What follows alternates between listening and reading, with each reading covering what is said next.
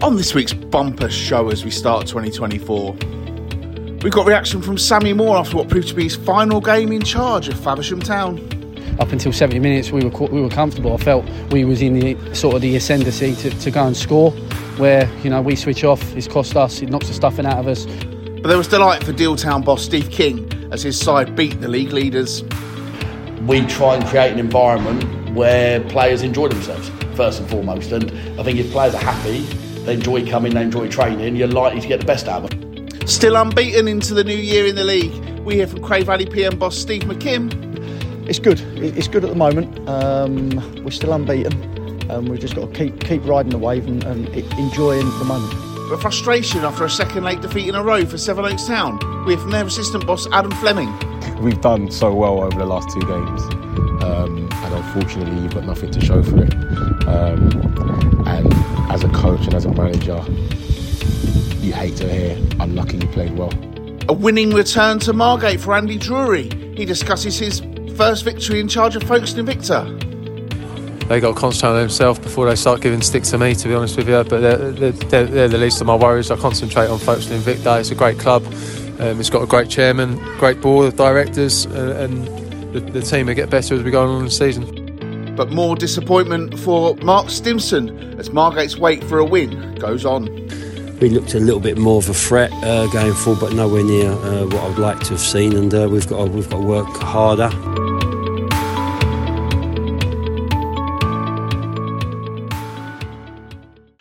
Hello everyone and welcome to this week's episode of the Kent Non-League podcast, sponsored by Sandwich Town Youth FC. We are back with our first episode of 2024 and it's a bumper one for you as well. As you've already heard, we've got no less than 6 interviews for you to enjoy as we dissect all of the action over the busy festive period. I'm John Phipps. You saw more completed Kent Non-League games in the space of 48 hours last weekend than I had the rest of the season to date, which is pretty darn poor, to be honest, from one of the hosts of this show. And joining me, of course, is the man who, while I wouldn't say his absence guarantees a win for Dover, it certainly seems to give them a boost. Aside from missing another Whites victory, how are you, Matt Gerard? And how was your Christmas? Happy New Year! Yeah, good, mate. It was a nice break. Went far too quick. I know I had 10 days off work, but it seemed to go quick. But it was really a nice, enjoyable break. It was good. My daughter had to have an operation on her teeth, so that was a bit stressful a week ago, but she's all up and running now. So, yeah, all good, mate. All good. Looking forward to 2024 because, it's going to be a good year, hopefully. Yeah, well, fingers crossed. I mean, there's lots to look forward to. I had an amazing 2023 anyway, but I know not everybody did. But it's one of those things. You can have a good year and a bad year. So I'm hoping to carry on this little bit of a boost because I didn't have a great 2022. Well, the first half of it anyway. Amazing 2023. So let's see what 2024's got in store, shall we? Have you made any? I take it you've got loads of concerts coming up for bands I've never heard of. I've not got that many actually. I think all I've actually got in the calendar at the moment is the Foo Fighters in the summer. You've heard of them, haven't you? Yeah, I've got a couple of their songs on my playlist. Oh, have you? Is it a cassette playlist? No, yeah, there's something like that. Yeah, but I added them through that. So from that, but of course, 24. I'm going to the Euros for a few days, so that will be good. Got some games there. Family holidays, just generally bits and pieces. Make the most of it. And, I could say because. Now I can say next year I've got a very big birthday, so oh bloody hell, travelling as much as I can. Yeah, absolutely. I'm 99.9% sure that I'll be moving this year, and I would say there's a small chance that this time next year I might be married, but who knows? I did, as people may have seen on X the other day, did make a mistake the other day of going on Facebook, and I clicked on an advert about wedding invites. Oh my God, I am being inundated now. Every time I go on Facebook, it's like, oh, have you considered this wedding band $3,000? No, I'm not paying $3,000 for a wedding band. And do you know, it's really difficult. We haven't looked into it too much yet. We've got a plan in our head of what we want to do. But the problem is as soon as anyone hears the W word, everything goes up in price, doesn't it? And that means we kind of decided we want a small ceremony and then a bit of a party. We don't want the whole big. You're not going to Vegas to be married by Elvis then? No, I don't think so. I don't think my mum would forgive me, Matt, if I'm honest. But I think it's not all about you, mate. It's about pleasing other people as well. You've got to think about that. Well, we don't have the big sit down meal. We did sit on New Year's Eve and we tentatively wrote out a guest list. So that was the start. Wow.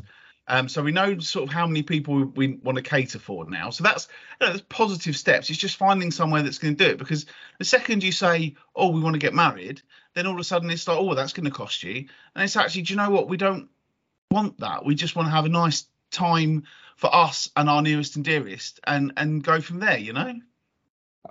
Again, this is a very sexist thing. Women love this sort of thing, mate. I got married a long time ago. What, 17 years this year? So, but yeah, again. Did you have a big wedding?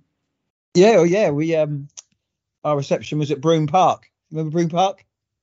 Yeah, it's next to in Bridge. Yeah. So yeah, it was probably it was a big wedding. Yeah. So and I have to say, I loved every second of when I got married, and I'd love to do it again because it was great fun.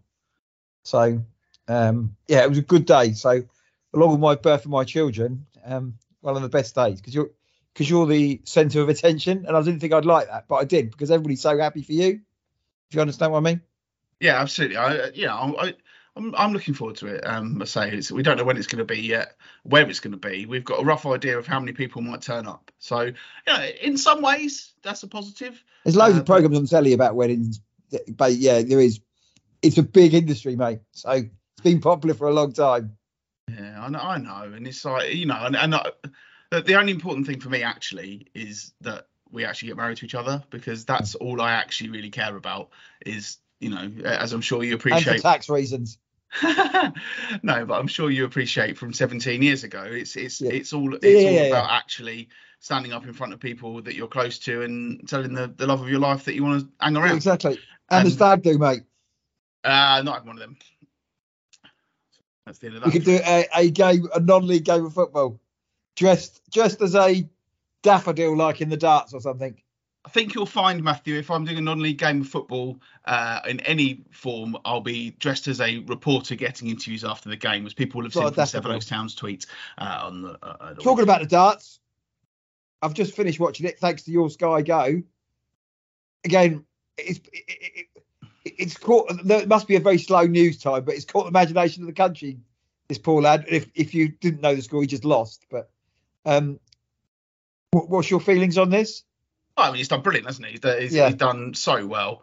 Amazing, and it has caught the imagination of the country. And people are talking about darts again, which I think the last few years, I've watched a lot. I've always watched it. I've always been a big fan of it ever since I was growing up. But this is the most it's been talked about for a long time to see this young man. And I suppose, Matt, you've got two teenage daughters. I can't remember exactly how old they are, but do you think either of them would be capable of being on the world dart stage at 16? It would take a lot, to be fair. But a lady at work is well into her darts. She goes in it. And a couple of years ago, she mentioned this kid's name, and she's put a lot of money on him before he even started his tournament. And she would have won. If he'd won, she would have won a lot of money. She still won a lot now because she went him each way. But if I should have listened to her, because it was about 2 years ago. She said, "Oh, this guy's the new big thing." But she's going to win a lot of money on running it. But some people would. But he did, really well. But the other guy was just too strong in the end for him. So there you go. But it's caught the imagination of the world. Let's hopefully the press don't try and knock him back down with his 21-year-old girlfriend who he met playing FIFA. He is really ruling the world. 200 grand playing darts, and he's got a 21-year-old girlfriend who he met playing FIFA. Surely he's won life, hasn't he? Well, do you know what, Matt? If that happened to me at 16, I don't know if I'd have made 42, to be honest. Anyway, it's our 279th episode this week, and apparently that's the amount of twins per 10,000 births in Benin in 2011, which made that the twin capital of the world, which is pretty impressive. And also, less cheerfully, in Greenland for the past 30 years, an average of 279 billion tonnes of ice have been lost every year thanks to global warming. And if that doesn't get your 2024 off to a good start, then I really don't know what else I can do, Matt. To be fair, mate, the weather's been lovely. I've got, apart from the rain, temperature's been good when I'm taking the dog out. Football, I haven't been cold. I'm not complaining. Sorry, world. It's been good for me. My feet haven't got cold when I've been at football. and walking the dog, it's not cold. So keep it going, 2024. It's the wind and the rain, though, isn't it? I mean, like my train journeys this week have not been fun, and yeah, it's just. Did you see on the London Eye? Apparently, something popped open when they were at the top. Yeah, that would have been scary. Yeah, I didn't. I did the London Eye more than 10 years ago, and it's safe to say that I didn't dislike it. I'm not great with heights.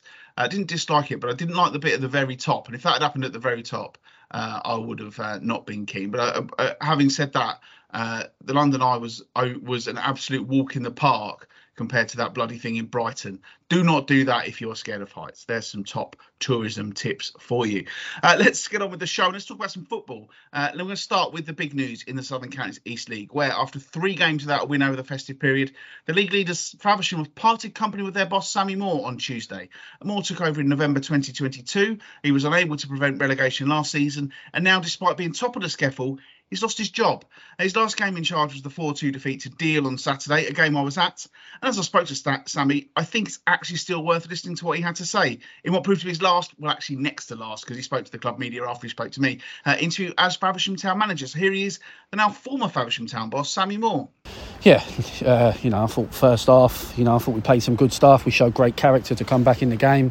I think the first probably 3 or 4 minutes, we were in their half. We have a couple of shots, we have a corner, and then the first attack they go up and score. As the most disappointing with the goal, and then second goal. We done set pieces on Thursday. We got him up in the board. Connor loses his man, scores. And then I thought first half we played some great football, some great combination play. I thought our 2 goals were great goals. I felt comfortable at half time. I thought we could go on and win the game up until 70th minute. We have a couple of good chances. Keeper made a couple of good saves, corners, and then we switch off. And that's been our story. We've done it at Whitstable. We switched off. We don't go with the runner. He squares it. We don't get back in quick enough, and they score and it knocks the stuffing out of us. So yeah, disappointed with the result, but we've got to take it on the chin, unfortunately. How do you stop these late slips? Good question. If I had a magic wand, I'd use it right now. But I think it's just people switching off, people not doing their jobs. We don't get tight enough to the winger. We allow him to run inside when we knew that's what their wingers were good at, and we said it before the game. And then he plays it. He runs off the back of a midfielder, and then he squares it. And I expect my centre half to be there, and he takes a touch and scores. And I need to watch the video back. But we switched off for 1 minute. They didn't switch off. The game was pretty tight up until then, pretty even. But yeah, frustrating. Said to Steve, it was almost a clash of the 2 ways of doing it. You've gone and got experienced players, whereas they spent a few years building their squad together and building them that way. And it was really interesting to see how that all kind of played out today. Yeah, listen, it's a game of football at the end of the day. When you cross that white line, you've got to do your jobs. You've got to be defensively strong. You've got to be hard working. For me, we give 4 sloppy goals, 2 set pieces, and then the 2 goals first half.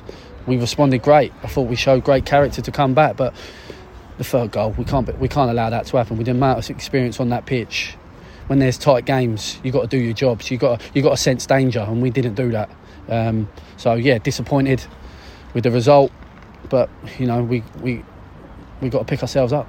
Still top of the table, and I think you're probably still the team everyone's looking at, thinking if you can go on a run, you can go and win this, and you're still the favourites in a lot of people's eyes. Yeah, listen, we've got players to go and win every game, but we've got to get better defensively. Said it to Kent Online just a minute ago. We've got to get better defensively. We're too nice to play against. Even like second half, for me, when they're 3-2 up, they got bodies on the line. We don't do that. I feel like I said, I think we are most vulnerable at the minute when we're attacking. We look great going forward. Some of the plays fantastic, some of the combination goals we score are great goals. We don't get given goals like that, and we've got to get better at it, and we got to tighten up, and people have got to do their jobs, because unfortunately today that's what's cost us. Nearly 800 people here today, and if you weren't the manager of Faversham Town, I'm sure you'd say that was a great advert for Step 5, wasn't it? Yeah, definitely. I think it was a good game anyway. If you're a neutral to come in today, two good teams that probably shouldn't be at this level. that could do well in the level above, but someone had to win, someone had to lose, or someone had, you come out draw. But for me, up until 70 minutes, we were comfortable. I felt we was in sort of the ascendancy to go and score. Where we switch off, it's cost us. It knocks the stuffing out of us. We have to change shape. We have to try and go for it. We nearly got it with Haas, and then disappointing to lose by another set piece. But yeah, we've got to take it on the chin. We've got to dust ourselves down, and we've got to go and try and get on a massive run now. We've got to go and chase Deal down. They're the team everyone's trying to catch, or they're the team to go and it's in their hands. Unfortunately, they'll probably play it down, and they will do. But yeah, we got to start by going on a big run. Generally speaking, you're a Kent lad, so you know about how good this league is. But it seems to just keep getting better every year, doesn't it? Said it at the start.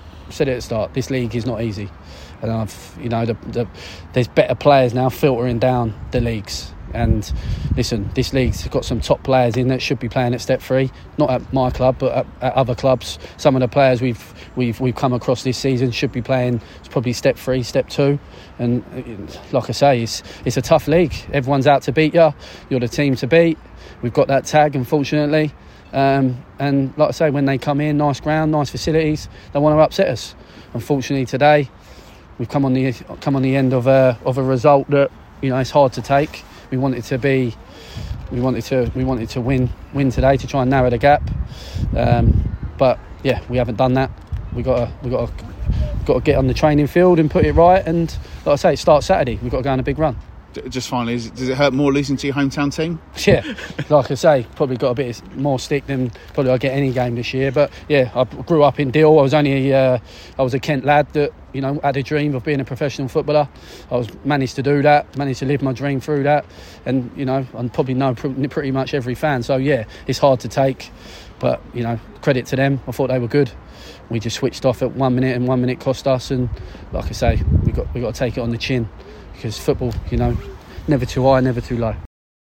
He was pretty frustrated there, Matt, and I can imagine his mood hasn't got better after the week. What have you made of what's happened at Faversham this week? First of all, I was trying to think of when was a manager sacked when they were top of the table. I can't think of anybody, unless they've been up to all sorts of. But yeah, I can't remember that. Am I surprised? We did hear earlier in the season he could be in trouble. That didn't pan out. Sammy Moore didn't work out for him last season, did it? When he brought all these players in, clearly he's got players in who are, Billy Bingham. When I saw him play for Bromley against Chesterfield in April, was the best player on the pitch. Now he's playing Skeffel. Maybe too many big name players that didn't gel together, and maybe he couldn't manage it. He's had a lot of clubs, Sammy Moore, hasn't he?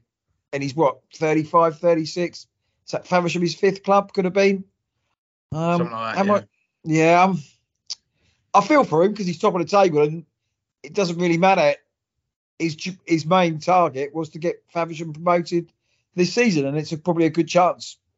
Well, he's top of the table, so he's on the right track. I know teams have games in hand, but they've invested a lot of money at Faversham, and probably Sammy Moore has spent a lot of that money from what we gather what the budget is and what certain players are on. I would be frustrated, but did I see it coming? Probably. Doesn't stay long at clubs. Well, from your point of view, John, you saw them on Saturday against Deal. They lost the Deal. Faversham have got some good players. Were they gelling? No, they weren't. That's the thing. I was disappointed with them on Saturday.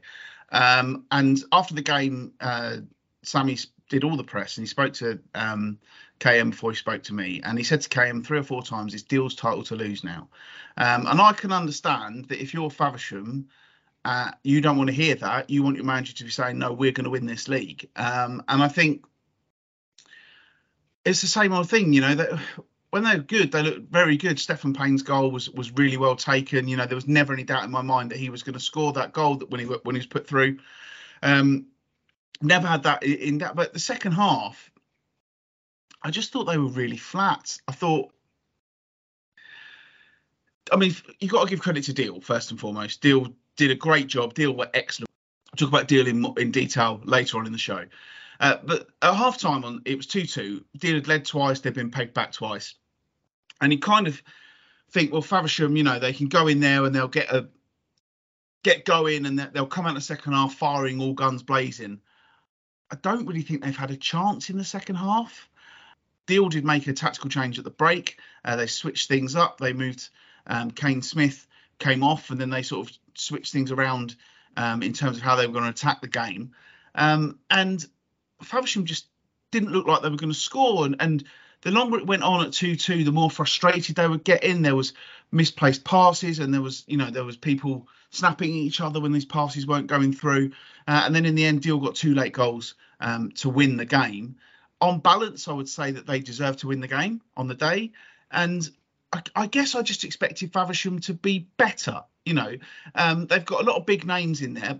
Ashley Miller, who's been at this level and the level above for most of his career, was probably the best on display on the day. Do you know what I mean? Whereas you've got serial winners like Billy Bennett, you've got Billy Bingham, who he did what he's expected to do, but nothing out of the ordinary. You've got Connor Essam at the back there, who was probably lucky to stay on at the end. These are good players who've got good experience, and they've been beaten by a Deal side that hasn't got that experience but has that togetherness, and I think that's the thing. And I was saying to a couple of people that I've been chatting to over the weekend, I was wondering when we were getting to the stage where things were becoming difficult for Sammy Moore in a number of aspects, not just how they were performing, but from his managerial career point of view, because if he didn't win that league with the investment that he had, the players that he had at his disposal, that would have been pretty hard to come back from as a young manager. And I wonder, it'd be very interesting to see who gets this Faversham job. It's a massive appointment for the club, really, given where they are. Are they going to go out and get someone experienced? But the difficulty is a lot of these players are on contract. A lot of these players are on that money until the end of the season, at least. Some of them may even be on next season as well. And the problem that they've got to find is they've got to find a way to stop conceding late goals, which they've done too often. And they've got to find that togetherness, because whoever comes in probably isn't going to have an open checkbook to go and get his own players in. I think he's got to work with what he's got. There's obviously talent there. There's obviously some good players there. But why aren't they winning games of football? You look at the game on Saturday, all right, Deal are banging form. But if you step back and look at the game before that, when they played Whitstable, drew 2-2 at Whitstable. Whitstable a good side, no doubt about it. Whitstable are a good side at that level. But they let us 4-0 to Lydd on Saturday. So, it shows that there are some inconsistent teams in that level. And I'm sure every team has raised their game against Faversham, no doubt about it. But that's part of the challenge. And I'm sure Sammy will have known about that challenge. And I'm sure everyone at Faversham knows about that challenge. And ultimately, they've come up short. They're top of the league. But teams do have games in hand. And I'm sure whoever comes in will be expecting that they go on and win the league. And that will be the expectation. But ultimately, on Saturday, they didn't deserve to win the game of football, and I can understand the frustration there. And it was just really frustrating. One part of me thinks that maybe, I don't know if they've underestimated this league. The quality's got better. Maybe that side would do better in the league above. They're top of the league, so they can't do much better. But maybe some of them, these players have come down. Some of them to work with Sammy Moore. Some of them to maybe for the money, probably is for the money. Some of them at the end of their career, but now they've got to reach back. And again, I'd love to know who's going to go for that job. Will they get somebody who's managed the Kent League and had success, or will they get somebody who's managed above as well? Because managing that dressing room is probably going to be difficult, because there's some big characters in there. I don't know if Sammy Moore lost the dressing room, but a big decision by the chairman. It could be looked back and in April, what was a wise decision. So we'll have to wait and see. But I haven't had any murmurings of who's going to get that job. And that will be interesting to see. Yeah, no, I've not heard much. I've heard a couple of little bits of speculation, but nothing firm. I mean, obviously, there's names that are going to be linked, but it's just about who they go and get. And as you say, it's a big conundrum. I think they need someone experienced who knows how to win games. And I don't know what his current situation is, but I'm sure Mr. T. Warrilow would probably fit that bill. Yeah, good shout. Tommy Warrilow, yeah. Not as a a good man manager. So it'll be interesting to see. I'm sure he'll be interested in the job. Absolutely. While it was frustration for the home side, for Deal Town, it was absolute delight to end 2023. They were never behind, and in the end, the 2 late goals from Aaron Milbank made it 10 wins on the spin for the Hoops. And let's make no mistake about this, they are very, very much in this title race. I also spoke to a delighted Deal boss Steve King after that win at Salters Lane. First and foremost, I think it was a great spectacle for Step 5 football. 2 good teams going at it, open attacking football, lots of goals. For the referee, let the game go well, let it play. It's handy because he's just said as he walked out, I want that on record. King said something nice about me. I'd give praise where it's due, but I just thought it was a really good game of football, and we made the decision at 2-2 to make a couple of attacking subs and go for it, and obviously it's worked out today. But I'm pleased. It was almost a sort of clash of the 2 ways of doing it, wasn't it? Because obviously Faversham, we all know they've got a bit of a budget, whereas you've picked up players as you've gone along and you've moulded this squad over a few years, and it was very interesting to see that sort of play out.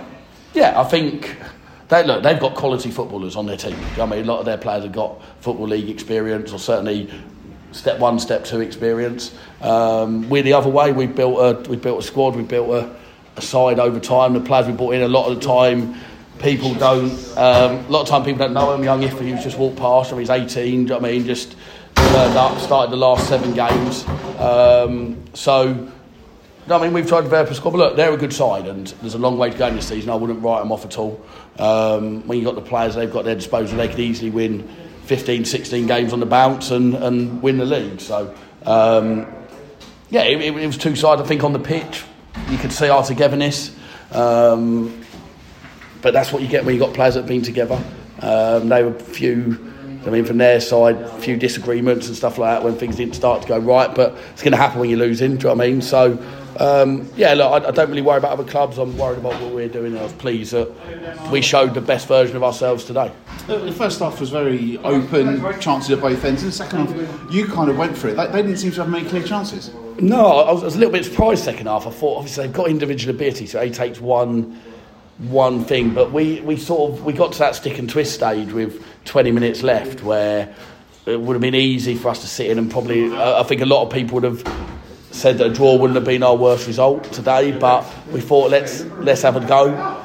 Took McAmurray off, brought a forward on, put Rory back into midfield, and it just gave us that bit of forward impetus to go and get the 3rd goal. And then even at the 3rd goal, I thought, come on, we could have kept the ball in from the corner. I think there was 6 minutes left, and we've delivered it and got the 4th to go and kill it. So I think because of the run we've been on, it's probably the expectation on Faversham. I think for us it was just, go on, we might as well have a go, and I think that made it an even better game of football. Obviously, 2 goals scored by Aaron Milbank. He's in great form, isn't he? Yeah, outstanding. I can't give him enough praise. A fantastic leader, great footballer, and he's scoring goals for us. And I've said I've had stick from some of our own fans who tell me he doesn't score enough goals. I absolutely love him. I think he's got 17 now with the 30th of December, so I don't mind it. Is that one of those players that kind of sums up what you're trying to build at Deal Town? A player who's been at high levels and hasn't always maybe worked out as well as it is as for him, but now he's come and he's obviously found a home and he loved that today. Yeah, I think for footballers are human beings at the end of the day, and as any human being, if you're happy at your work, if you look at this as a place of work, you're likely to perform better. And we try and create an environment where players enjoy themselves first and foremost. And I think if players are happy, they enjoy coming, they enjoy training, you're likely to get the best out of them. And that's what happened with Aaron. He sort of had a great time at Ramsgate, at Whitstable, then it went a little bit stale for him at Herne Bay, had a season where he didn't play much, and it probably took him 3 or 4 months at the start of last year to just get a bit of confidence back and just to feel that love again and enjoy his football. And now this season, do you know what I mean, we're really seeing, do you know what I mean, he played in the Football League at 18, didn't he, for Gillingham, and do you know what I mean, he scored a lot of non-league goals, but we're now seeing his best, and he would probably say he's probably playing the best football of his career, I'd say. So for us, that's a massive bonus. 10 wins in a row, I guess confidence is sky high. Yeah, we're going okay. We've probably from January when we went on that run, it's probably changed the mentality in the dressing room a little bit, where we know we can go on these long runs. We did it last year. We had to chase Phoenix and Erith and Belvedere, and we just fell, obviously, a point short of Phoenix and a couple of points short of Erith and Belvedere. But that gave the boys confidence we could go on a 15, 16 game unbeaten run. And even when we had the disastrous start to this season, when we had no one available, we didn't panic, because I think we knew we were capable of doing that. And I think that's 2 defeats in 21 now, I think, both against Snodland. And one of them, we missed chance after chance. So probably the one where we lost 3-0 at home in the league with 3-0 down at half-time. Probably the game in the last 21 where we haven't been in and amongst it. So it just gives confidence. And we've got to remember, a lot of our players haven't won anything. So that's important for them to get that confidence, because they haven't got that to lean back on. And that's why bringing in Aaron Millbank, bringing in Rory Smith, won promotions before, just gives us that little bit of experience. But a lot of them are learning to deal with the pressure, and I think they're doing it well. Is that the other thing as well? You know, a lot of players haven't won something. They must be desperate to actually get over the line and win something. Yeah, it works both ways, doesn't it? Yeah. Like you have that added motivation, but you also don't necessarily have that experience. We probably saw it.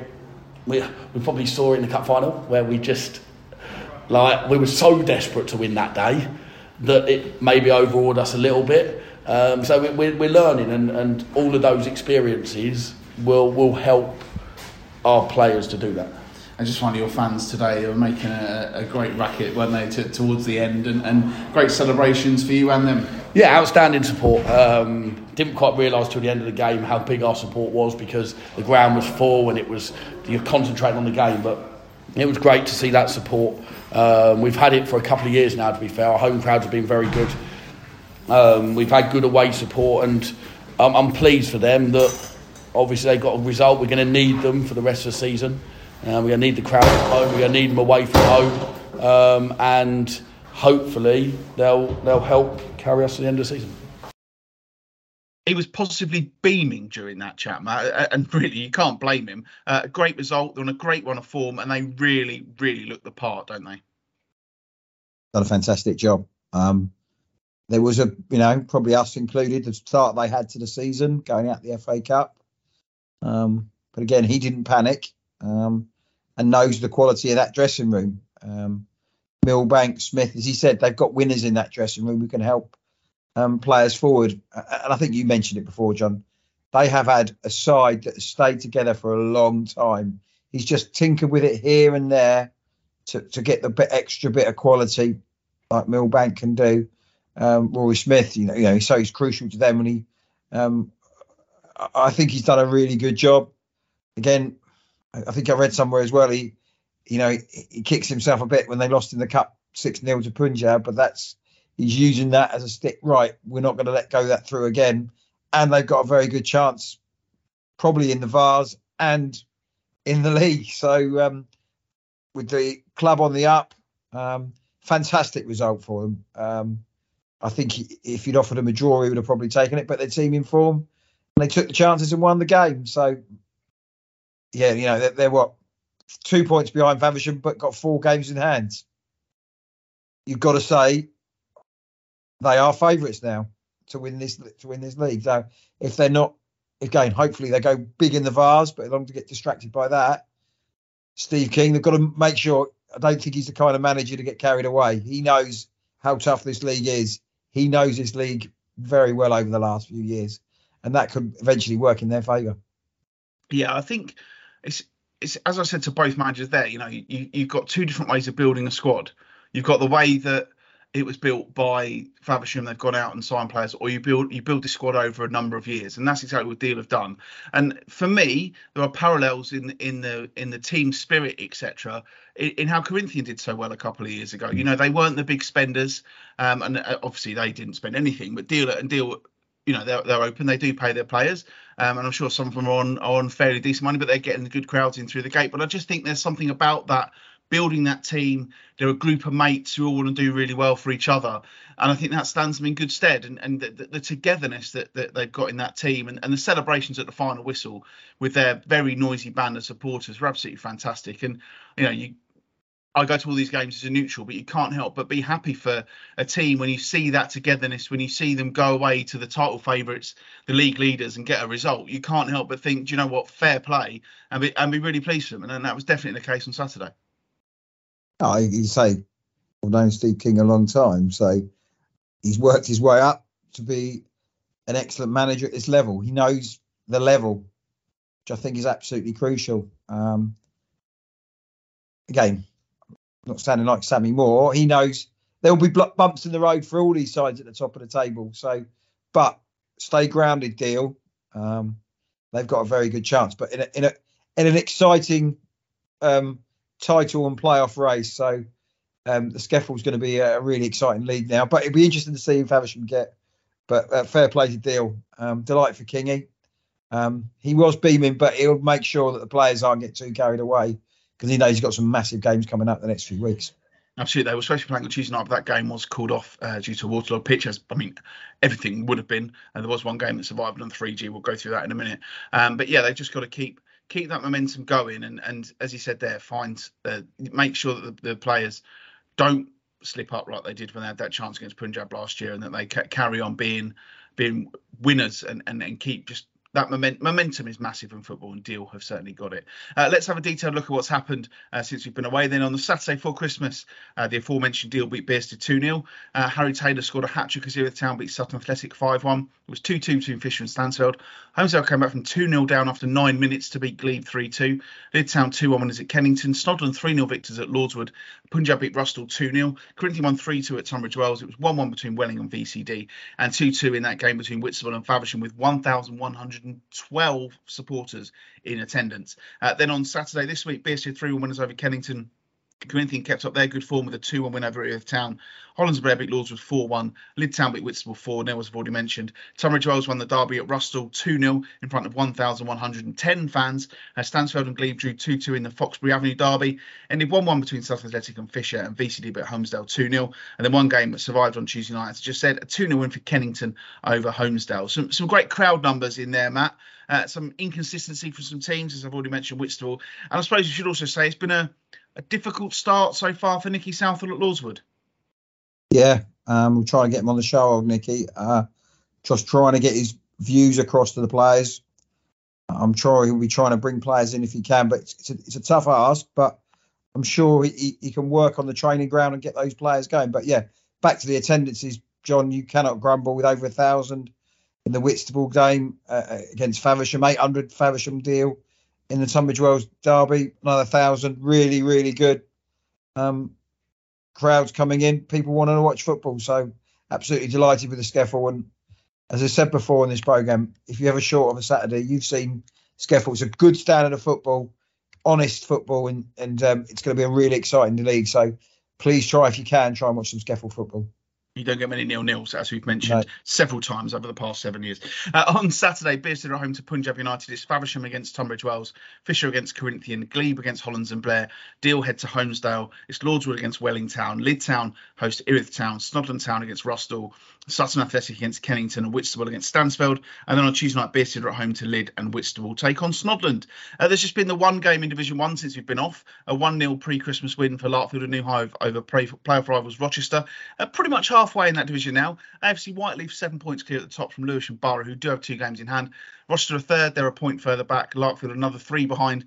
Staples Monarchs have got 3 games in hand on Whiteleaf, are in the final playoff spot at the moment. But teams 5 to 8 are separated by just 3 points. So it should be an interesting battle for those playoff places. There's a handful of league fixtures this weekend. Bridon Ropes against Rochester. It's Canterbury City against FC Elmstead.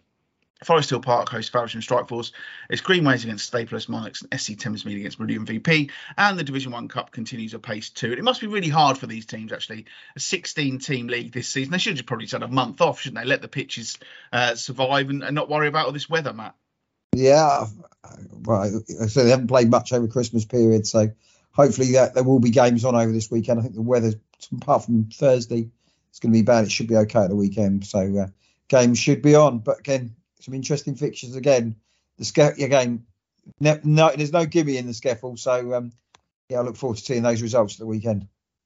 Absolutely. Let's move on up then to the Isthmian League South East Division, which is looking more and more like it's going to end up in a 2-horse race to the very end, with Ramsgate still winning, 5 in a row for them now, and they are 16 unbeaten in the league, a run which stretches back to the opening day. Cray Valley PM, meanwhile, are still unbeaten in the league this season with 15 games played. They're 9 points behind the Rams, but they do have 2 games in hand. Both of them enjoyed dramatic wins on New Year's Day. The Rams 3-2 at Sittingbourne and Cray Valley at Sevenoaks, where a last go-up strike from Danny Waldron gave them the points. I was at that game, and afterwards I spoke to Cray Valley. Steve McKim. Yeah, definitely, they're a good side. We know what they're good at. We had to be at our game today. Both teams have played 2 games in a short space of time. They had loads of energy in the first half. When we got to grips with their sort of rotation's all about players just moving from one place to the other. If you stay with them, someone's going to run into a place where you come from where that man's got to mark his man. So overall, we got to grips with it after about 20 minutes. I think if you look at chances, no clear-cut chances, but the chances that were there, I think they threw more bodies on the line than what we did. So it's you got to look at it and think that they've lost 2 goals in the last minute of 2 games, which they'll be bitterly disappointed about. Rightly so as well, because if I was on the other end of that, I wouldn't have wanted to deserve it, and that's not being patronising. But we kept going and kept putting balls in the box, and eventually something's going to give. You've got one just before that where Arthur's headed it and it's just gone over the bar. The keeper's made a great save, hasn't he? Tipped over. Yeah, he tipped it over. So we kept probing. And at the end of the day, we got the goal. And if you don't put the ball in the box, you ain't going to have no chances. So after we scored, there are two chances where they put balls in the box. It's going to cause panic. And that's what you got to do. And that's what we did. So, like I say, we got the 3 points away from home. That's 7 out of 7 away from home now. So we've got to be pleased with that. And we just continue to try and climb the table. I think we just said good teams find a way of winning games of football. And that's what you've done there. Yeah, and again, like I say, last 20 minutes, without actually making their keeper until Arthur had the header, make major saves. Sorry, we had one from outside the box. We kept probing and kept pushing and asking questions of them defensively, and eventually it gave. You know, Freddie's first game back there for ages, so he'd done 90 minutes and he looked like a breath of fresh air. So it's good. It's good at the moment. We're still unbeaten. We've just got to keep riding the wave and enjoying the moment. Massive celebrations as well, so it means a lot, doesn't it? Of course it does. Any win means anything, whether it's home or away, whether it's a last minute or first minute, you're going to celebrate goals. And if you don't celebrate goals, and I've told them in there, if they don't celebrate goals and wins, or even games where you get a draw that you probably don't deserve, there's no point in playing football, because there's so much doom and gloom about football. Oh, you should have done this, you should have done that. When the moments come, that's the moments you've got to enjoy. And like I say, watching all the players celebrate and the staff and all that and our fans, it's a great afternoon. Still unbeaten. It's been a brilliant season, hasn't it, so far? Yes, it has. But I've got to give credit to the boys, because certain players at certain times can run away with themselves. Our staff won't allow them to do that. But what they've got a great mindset about them and a great togetherness. And I've said it before, every team says about they've got a togetherness. But we have got that, and we'll continue to have that as long as they continue to perform right. Because they know on uncertain terms, if they ain't doing it on the pitch, they won't play. And at the moment in time, they're doing really well. Games come thick and fast. You've got 8 this month. This is where your mettle is going to be tested, isn't it? Yeah, definitely. You know, Saturday, Tuesday. But players would rather play than train. You know, we've got a couple of players coming back. Lowell come back today. Like I said, Freddie come back today. We lose Arthur for 3 games because he got sent off Saturday. But we've got players coming back. Coombsy, Julian and Sonny, we don't think their injury is as bad as first thought, so that could be 2, 3, 4 weeks. Hass is back next week, hopefully. So we've got players coming back. We had a bit of a tough time of it, but that's why we got a squad. And like I say, we made 3 changes in the front area today because we felt that the 3 that played against 10 men on Saturday on a hard, heavy pitch run their socks off and were tired. But when they came on today, 2 out of 3 come on today, Denzel set up the goal. So, like I say, it's about a squad. It's not about an individual team, an individual 11. It's the whole squad, including the staff, and we're all in it together. And like I say, at this moment in time, we're enjoying the fruits of our labour. Do you look at the league table? Are you keeping a close eye on everything that's happening, or do you just kind of see how it goes? No, and I'll be totally honest with you. I spoke to them before the game, and I said to them, you can look at any part of the table now. Second game of the season, 4 games to go. 27th of April is when it matters. So let's just look at it then, because you can't do or you can't manage what other teams do, whether they win, whether they lose, whether they draw, what run they're going to go on next, whether it's a 5-game winning run or a 6-game losing run. You can't determine that. So what you got to do is just worry about in-house. So we won today. We enjoy that. We'll train Thursday, prepare for Hive, and like I say, the boys have got that mindset about them as well. They don't run away with themselves, so that's all we've got to do. Just finally, Hive on Saturday. They're very good at home. I think they got pegged back today, but that's going to be a tough place to go, isn't it? Yeah, what he's got them playing really well. They've had a tremendous 2023 from the start of January last year to the end of December this year, with their cup runs and their home form's exceptional.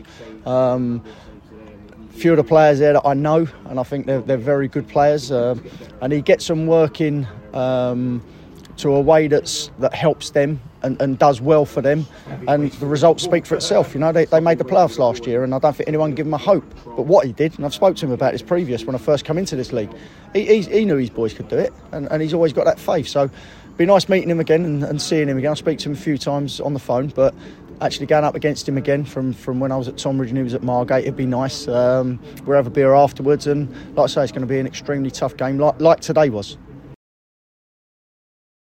As I just said to him there, Matt, Cray Valley have got 8 games this month. The Rams have got 7.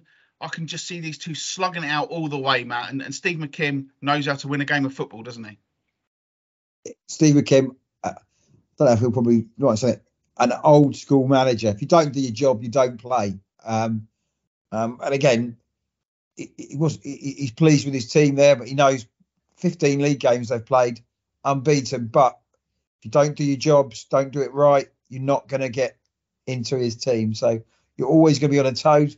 Mentioned some of the players coming back. So I think he's quietly confident they can continue this run. Will they have enough to claw back Ramsgate? I don't know. Fantastic away form, 7 wins this season. It's the home port that's cost them by those 4 draws, including one against Ramsgate. But yeah, they're having an unbelievable season, and Steve McKim is probably up there as Kent manager of the season, what he's achieved this year, really. After what happened to him at Carshalton and maybe Tunbridge, his star was probably not glistening as it should be, but this season it's been absolutely fantastic. Did they deserve it, John? I feel you have to feel sorry for Sevenoaks, what they've had the last 2 games, pushing both the leaders and losing to a late goal. I think that they did push towards the end. As he said there, he made some substitutions. They did make a real difference. And there was the save tipped over towards the end, and then obviously the goal right at the death. And it was, you know, it was so tough on Sevenoaks. We'll talk about them in a moment. But the celebrations from Cray Valley at that winning goal were massive, and it means a lot to them. You know, and I think that's a crucial point. You know, for Cray Valley, there's that togetherness. You know, they've already had all their dreams came true when they played Charlton in the FA Cup. Now they've got another dream that they've got to make come true, and that's getting out of this division. And you know, it was a tight old game. It was a good game without there being a lot of chances, Matt, if that makes any sense. You know, both teams had their moments. They both looked lively, and they both put some good balls into the box, but ultimately there was just nothing on the end of it. The defending was good. I thought it was just generally a good game of football. You know, you don't often see that when you get a 1-0. You don't often think, oh yeah, brilliant game of football. But actually it was a entertaining way to start 2024. And as I did say on social media, I started 2023 at Sevenoaks when they beat Beckenham, and I started 2024 at Sevenoaks as well. So, you know, a nice one. There was a couple of hundred people there. Hello to Trevor, who I was chatting to during the game as well. Nice to catch up with you. But yeah, I just think, you know, there's good side, Cray Valley, and good teams, as I said, Steve McKim, find a way to win. And it was also refreshing as well to hear him talking about looking forward to meeting another manager and how Steve Watt's going to be a good competitor. And you know what? I think that's a tough game on Saturday. And I'm sure Steve McKim, I'm sure he doesn't think they're going to go all season unbeaten. And this could be one of the trickier ones they've got to come. Yeah, I think Hythe are having a good season. Hythe may have we'll talk about that next week when they've got their big FA Trophy game. So, but if Steve McKim, or I think he thinks they maybe can track down Ramsgate at the top of the table, we'll know if to go then get a Hythe who are good at home. That will put down a bit of a marker. You'd have thought eventually one of these teams got to have a blip. Who blinks first in that situation? But, you know, Cray, you know, have done a great season, and winning a bit like Ramsgate did against Sevenoaks, winning in the last minute shows a little bit of character and scoring goals late. So, and Danny Waldron's a good player, very experienced at that level. But I like Steve McKim because he's old school, mate, and I like old school. And he says about that, putting the ball in the box. Don't score. If you don't put the ball in the box, you're not going to score. There you go. That's football for you. Absolutely. No, just to mark your cards, it's a long way off. But the third last game of the season is Ramsgate against Cray Valley. So that could be one that will be worth keeping an eye on in time. As Matt's already said, it was a tough week for Sevenoaks, who had faced the Rams on Saturday, lost that 1-0 as well to a late goal. And after the game with Cray Valley, I spoke to their assistant boss, Adam Fleming. And my first question to him was that football can be a cruel game. Horrible. Horrible. Who would want to do it? We've done so well over the last 2 games, and unfortunately you've got nothing to show for it. And as a coach and as a manager, you hate to hear unlucky you played well. One of the best sides we played this season. You want to hear that off the back of winning games, but unfortunately we haven't over the last 2. We'll go back and look at it and we'll see what we got wrong, but a lot has gone right over the last 2 games. I'll be brutally honest with you. Playing against the 2 top sides, 2 completely different opponents. I felt we was very, very physically challenged against Ramsgate. And I think we was I think we was mentally challenged again today against Cray Valley. Going up against both sides, as I said today, I think it's 0-0. And in the same breath, if we look at Monday when they scored, I thought the game was finishing 0-0 as well. I'll be brutally honest with you. I don't think we created any clear-cut chances today. But once again, we played well. All the individuals stood up and were counted. We pressed well. We broke through the thirds well. And once again, we just didn't have the finishing touch of putting the ball in the goal. Where we had a number of chances which were on a counter-attack on Saturday. But listen, it's football. We're not going to dwell on it too much. What we must do is take the positives from the 2 games, marry it together, and we've got home bay on Saturday. We'll come in on Wednesday, and obviously we're going to have to manage the boys' bodies because a lot of them have played 120 minutes over the last 2 games in 3 days, and off the back of a Boxing Day as well. We've played probably 3 games in a week, so it's obviously probably be a lot of analysis on Wednesday and just recovery stuff, stretching, yoga and so on and so forth. But yeah, cruel game. I suppose you played the best 2 teams in the league probably this weekend. Awful run of fixtures for you anyway. Yeah. And then, as you say, you've played well today and you've come away with absolutely nothing. But it is about taking those positives and taking it forward. You have to. I think you have to take the positives from these games. Once again, we value ourselves as one of the teams that should be up there as well. Obviously, we're in a bit of a transitional period with H leaving, but I don't think anything's changed in terms of the quality that the boys have possessed, in terms of the effort that the boys are giving. We've got exactly the same team as we did 6-7 weeks ago when H was here. I've been just looking at it. Mark's only won 1 game since he's taken charge. Yeah. If you're playing like that every week, that's you know what? It's the same. It was the same story against Merstham. It was the same story against Sheppey. It's just now tweaking those final bits, which gives us an opportunity to take big wins. Like when we got it right against Littlehampton, we scored 5 because we scored early. I believe if we do score early, it becomes a little bit more difficult to manage us. I think that the longer the game goes on, and you're at 0-0, there's always going to be an opportunity for the opposition to get a foothold on the game and get an opportunity to score. So it's probably best to try and get the game done as early as possible, which I think we've done against Littlehampton. But as you said, listen, the performances are there. The performances are there, which is the most important thing. We are creating chances. If we wasn't creating chances, it would be a problem.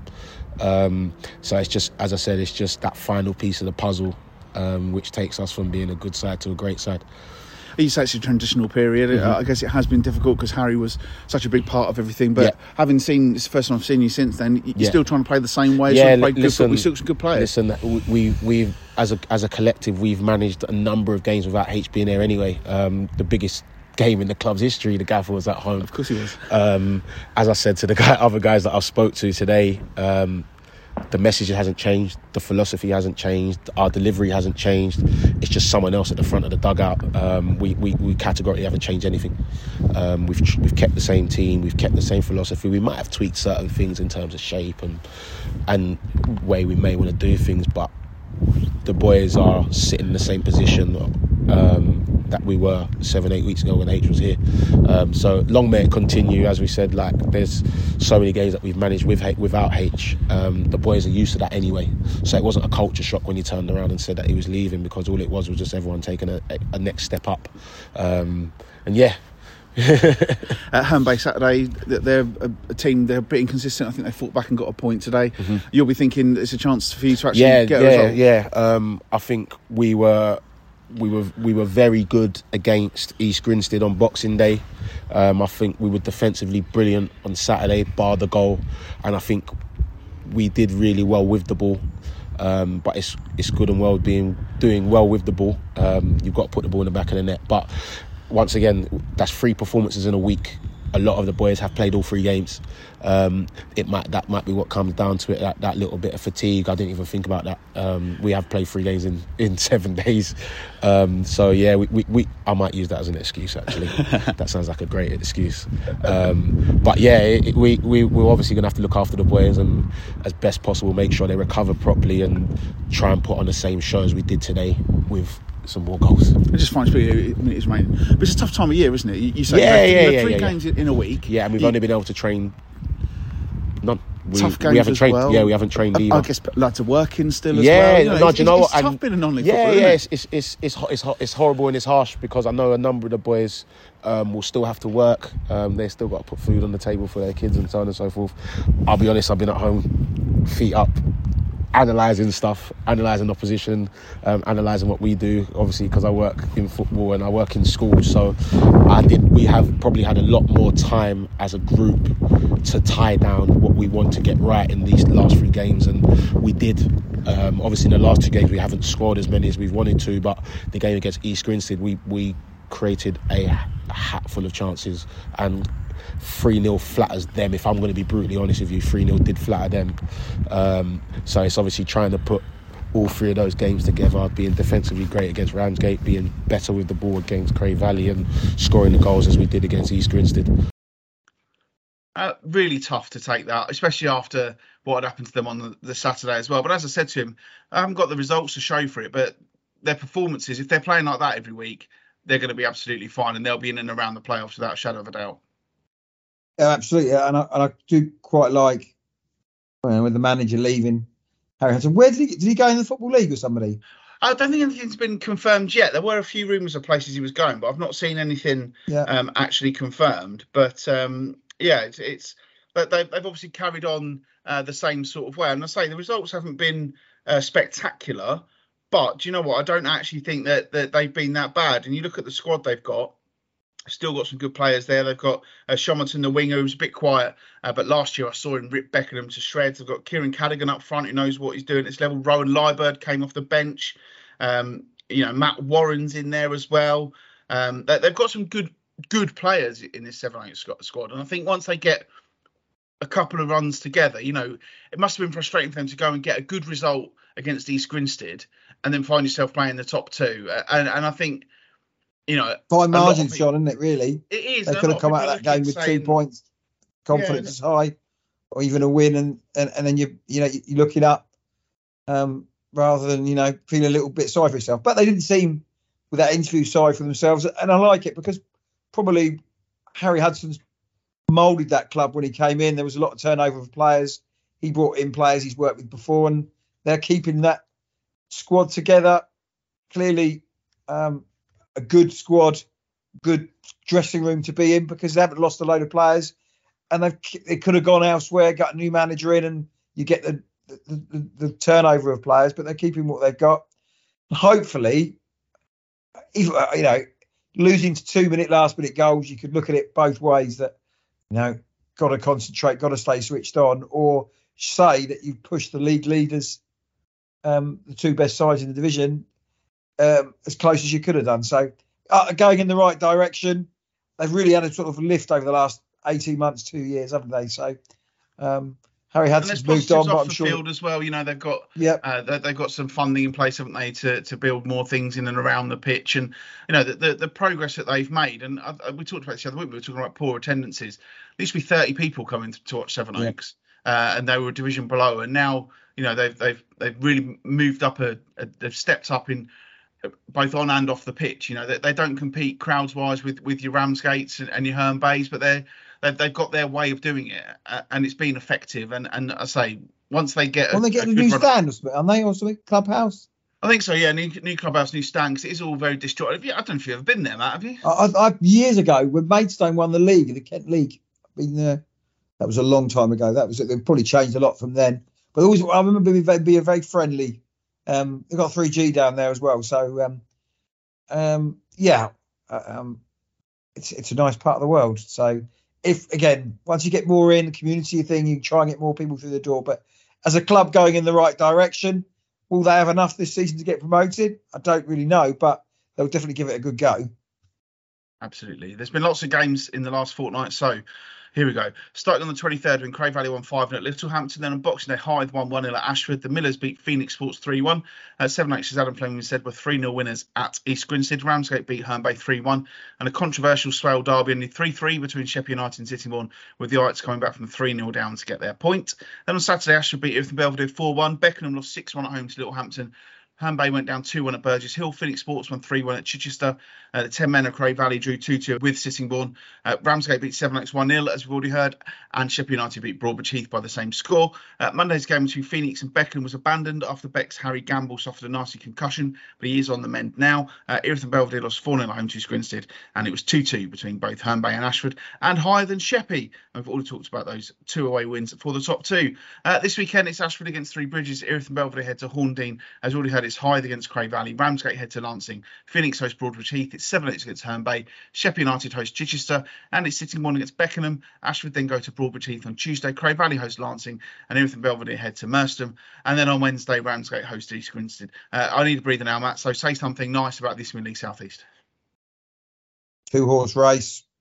Herne Bay, since we had Liam Friend on the show, gone down the league a little bit, so still a bit of a, again, I think we know who think we're going to be in the top 2 are, but the remaining 3 places could be a few Kent sides in it. You know, Hythe only played 15 league games as well. So I'm hearing that Ramsgate are going to sign a player who's playing a few levels above coming up as well. So Ramsgate are not resting on their laurels.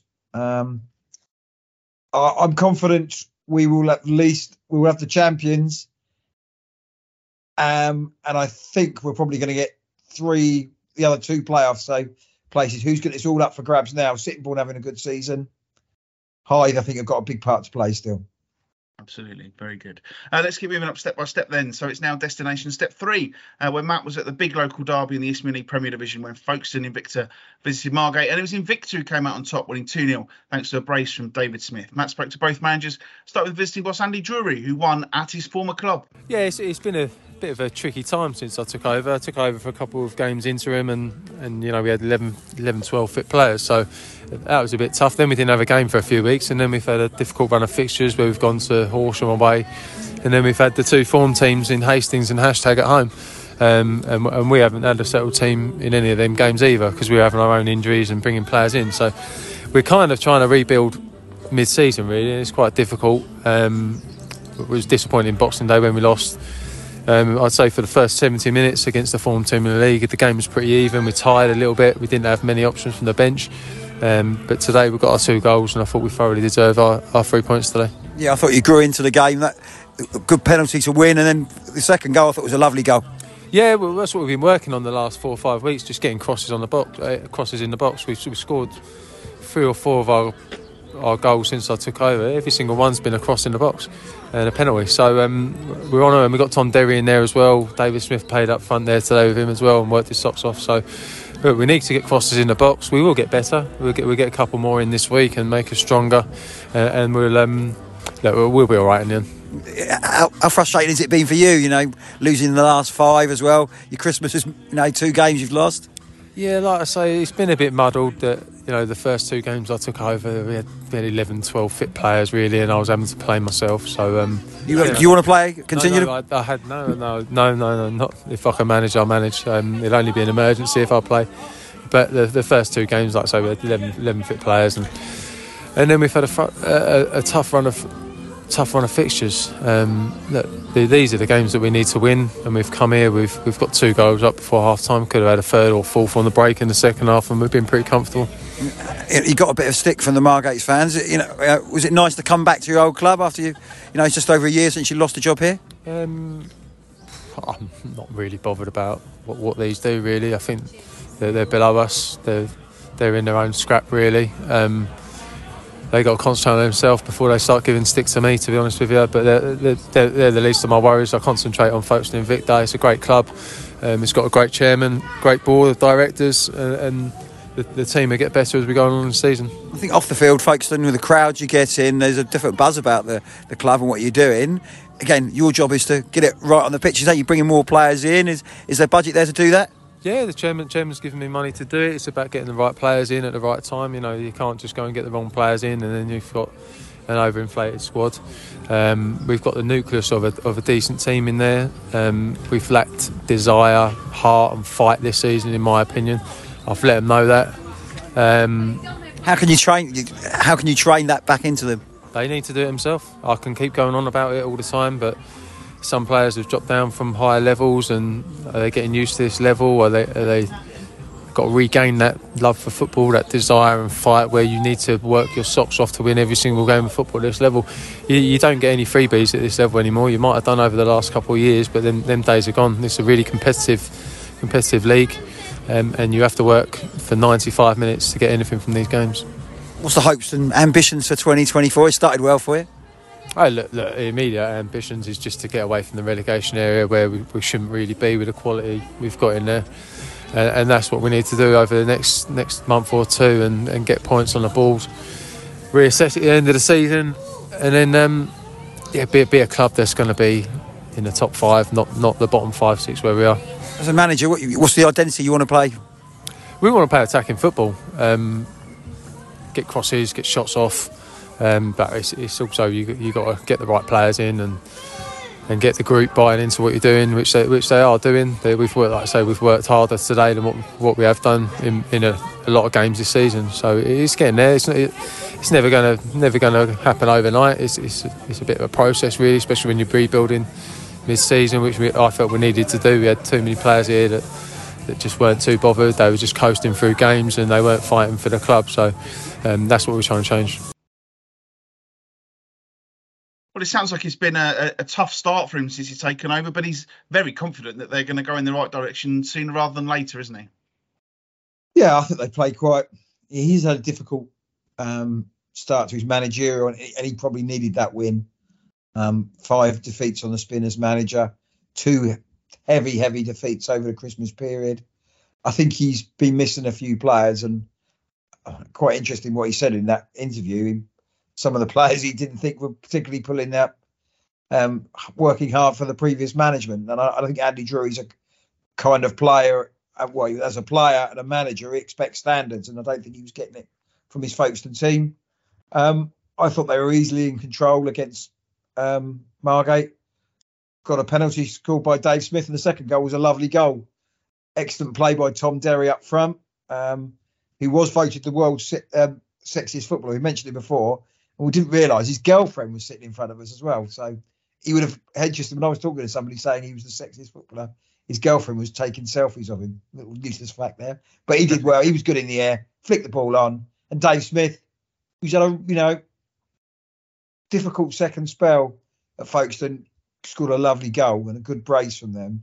Always in control.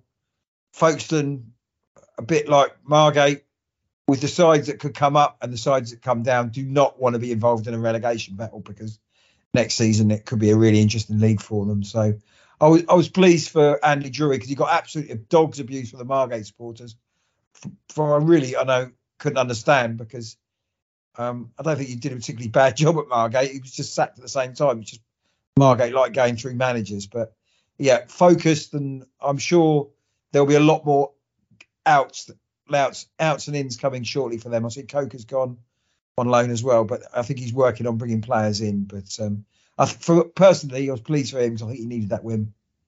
I think it was interesting when he said there, I don't really care about Margate, and that was quite dismissive of him. And also, but it's interesting when he was saying, we've lacked fight, we've lacked desire, and obviously it's been. We always knew it was going to be a difficult transition for Folkestone Invicta once Neil Cogley moved on, and it's proven to be the case, hasn't it? And I think Andy Drury now has just got to stabilise things for the rest of the season. He'll hope to bring in some players and get them playing the way he wants to get them playing. And he's still very much like Sammy Moore. He's still a young manager. He's still got a lot in front of him. And if he can start getting Folkestone up towards the top end of the table, which is where, with the players that they've got, they've got good strikers for that level. They should be there or thereabouts, shouldn't they? And I think he has got, if he can get a run of form together, get a bit of momentum, then it does him the world of good. I think he's probably a bit like Samuel. He's had 3 jobs, in 18 months, probably, Drury. He was at Whitstable. He's had the Margate job. He's now got the Folkestone job. He probably needs to stay at a club for a couple of years. Clearly he wants to go down the managerial route, had an excellent playing career. Folkestone, they might have got tonked Christmas, but they were getting gates of over 1,000 each time. So there's definitely potential there on and off the field. Off the field, I think they're doing a great deal of work, again, like a number of our clubs. They've just got to make sure they have a bit of stability. And Andy Drury, and I think it probably is like Folkestone, a little Neil Cugley hangover, isn't it? Been there for so long, didn't work out for the joint managerial. Now Drury will go in and maybe put his marker on it. Neil Cugley not being involved on the footballing side anymore will give Drury a chance to put his marker down and maybe not have Neil Cugley looking over his shoulder, or not looking over his shoulder, always being involved. So I think it's a break that Folkestone maybe needed, and now it's a chance for Drury to put down a marker at the club. So his main aim, I think, this season is to move them away from the relegation zone, and maybe in the summer, if they're going to be investment from the new owners, they're going to be higher up. So clearly his ambition is to be in the top 5 and going for playoffs and promotion. Absolutely. Now 11 league games without a win for Margate. Still looking for their first win under Mark Stimson. And they're just 2 points above the drop zone after that defeat. And Matt, of course, also spoke to their manager, Mark Stimson. Yeah, very disappointing. We come here today looking for the 3 points, but the first half was nowhere near good enough. I can't really comment on the penalty decision until I actually see it, but from where I was standing, I didn't think it was a penalty. I didn't think the lad had control of the ball, but it was given, and obviously they've scored it, and then straight after, a couple of minutes later, they've got a second goal, and no, that wasn't what we wanted from the first half. Spoke about winning the second half and trying to get back in the game. We looked a little bit more of a threat going forward, but nowhere near what I would like to have seen, and we've got to work harder to maybe try and bring some players in to help this squad we've got at the moment. I thought you started the game pretty well, and probably against the run of play they took score. Would you say that? Listen, it's straight after the match, and sometimes my thoughts are a bit blurred. But we started the game okay, but not how we'd like to. I thought, we tried to set up with a winger today, really to get at the Folkestone fullback, but that didn't sort of materialise. I don't know if it was the quality balls to him, or actually when he got the ball, did he go on the outside enough? Probably a bit of both. But no, to come away losing on the 1st of January 2-0 at home is definitely not what we wanted. I can only praise the fans, especially at the end. They're still singing the Margate songs, and we're right behind the team. And just said to the boys in there, they've got to appreciate that, because to lose at home 2-0 against your rivals, sometimes there might not be many people still stand around, but full credit to those supporters. That was brilliant. You've been here a month or so. It's been a bit stop-start with games called off and etc. like that. You looked at the squad there. Is it in what sort of shape is it in? Better than you thought you would be? When I come in, I looked at the squad. There wasn't many. It's not a big squad, and unfortunately, the last 2 games we've not had Sam Blackman, a captain, who's a big miss, and also little Ollie Box, who we've had on loan from Dartford. For some reason, they took him back. They used him to be a sub, and then the next game they didn't even use him. So we'd be trying our hardest to get him back into the group. And I think those 2 players bring creativity, and I think that's what we've lacked, obviously today, and probably since I've been here. I think the squad needs a bit of creativity and maybe a bit more pace. But you asked all the managers, that's what they're all looking for, and it's not as easy as I'd like it to be.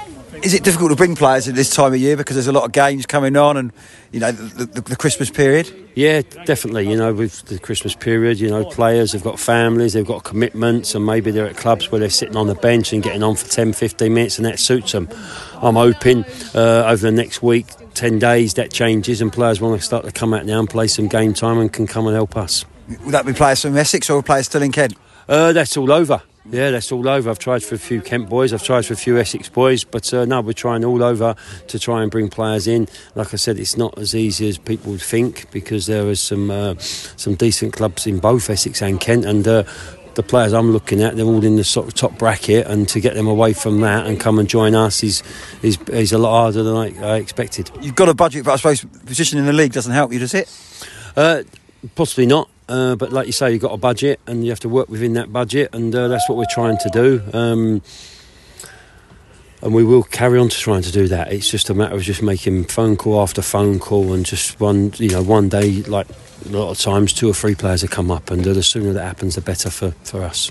2024 was a big year for Margate with the ground developments as well. The most important thing is getting it right on the pitch as well. Correct. The ground developments sound fantastic, but like you say, you've got to have a team as well to perform, because the surface here is second to none.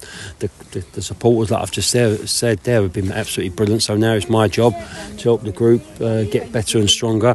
And we've got 3 games coming up now. Just looked at that: Whitehawk away, then Concord at home, and then Bognor Regis at home, I think. So tough games, but games we should be looking forward to. Whitehawk, I love going to Whitehawk. It's an old-fashioned ground where there's a lot of mud thrown around, and it's roll your sleeves up time, and then that's where you see your characters. Have you got enough characters? Well, we'll soon find out. Well, there's not been any new manager bounce there, has there, Matt? And I think, do you think maybe the job is bigger than Mark Stimson was expecting? Yeah, I will be concerned from a Margate point of view. I've seen 2 of those 4 games he's been in charge. Where are the goals going to come from? Clearly, they've only got 1 striker in Corley, and it just didn't work. Folkestone, had sort of played 3 at the back, Goodman and Davis, and just Margate had 1 up. He had absolutely no chance, Corley. He got Ben Greenhow, but Greenhow can't do it all on his own. He was coming deep for the ball. Everything pushed it forward, easily dealt with. So I'm waiting for Charlie Stimson to come in. I don't know, because he hasn't been at always with his dad. I think he might have been at the game. So, but a striker is absolutely desperately needed from a Margate point of view. But I feel for Mark Stimson, because he's a good manager. He's had 20 games as a manager this season. He had 16 at Grays and he didn't win, and he's had 4 at Margate and he hasn't won. So, and he's a better manager than that. So I think he's just going. I think he's realised that some of the players maybe aren't up to it. He's brought a few players in so far, but I think he needs a good striker. He would have come across Corley before because he's Essex based, but he needs somebody up with him because, as somebody said, Margate put all their onions in one basket under Steve Corley, and he needs some support because he's 1 up front just doesn't work. And if Ben Greenhouse not providing any admission, then they're going to struggle. Generally speaking, how was the atmosphere at Margate? Was there a sort of sense of doom? I'm guessing once they went 1 behind, there wasn't a lot of cheering and clapping going on from the home supporters.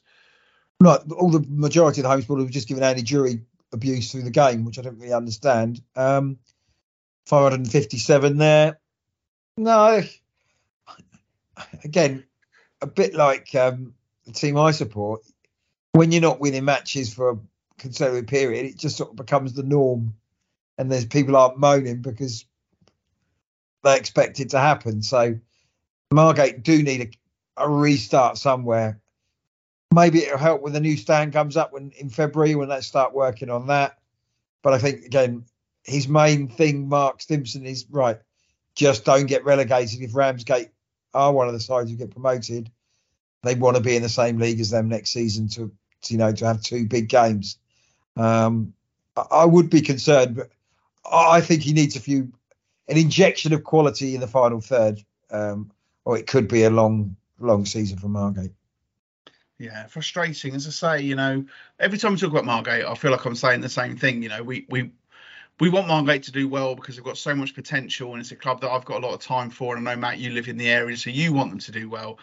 But it just seems that, time and time again, there's just something that's not right. And the frustration is that they could easily be, like Andy Drew says, looking at the top 5, but like Folkestone, I don't think Folkestone are a bigger club than Margate. No. And that's no slight on Folkestone.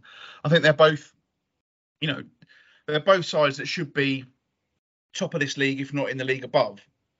But I think it's just frustrating that everything Margate have done, it just doesn't seem to work. And, people that I've got a lot of time for at that club, they've got a good manager there. They've got some good players.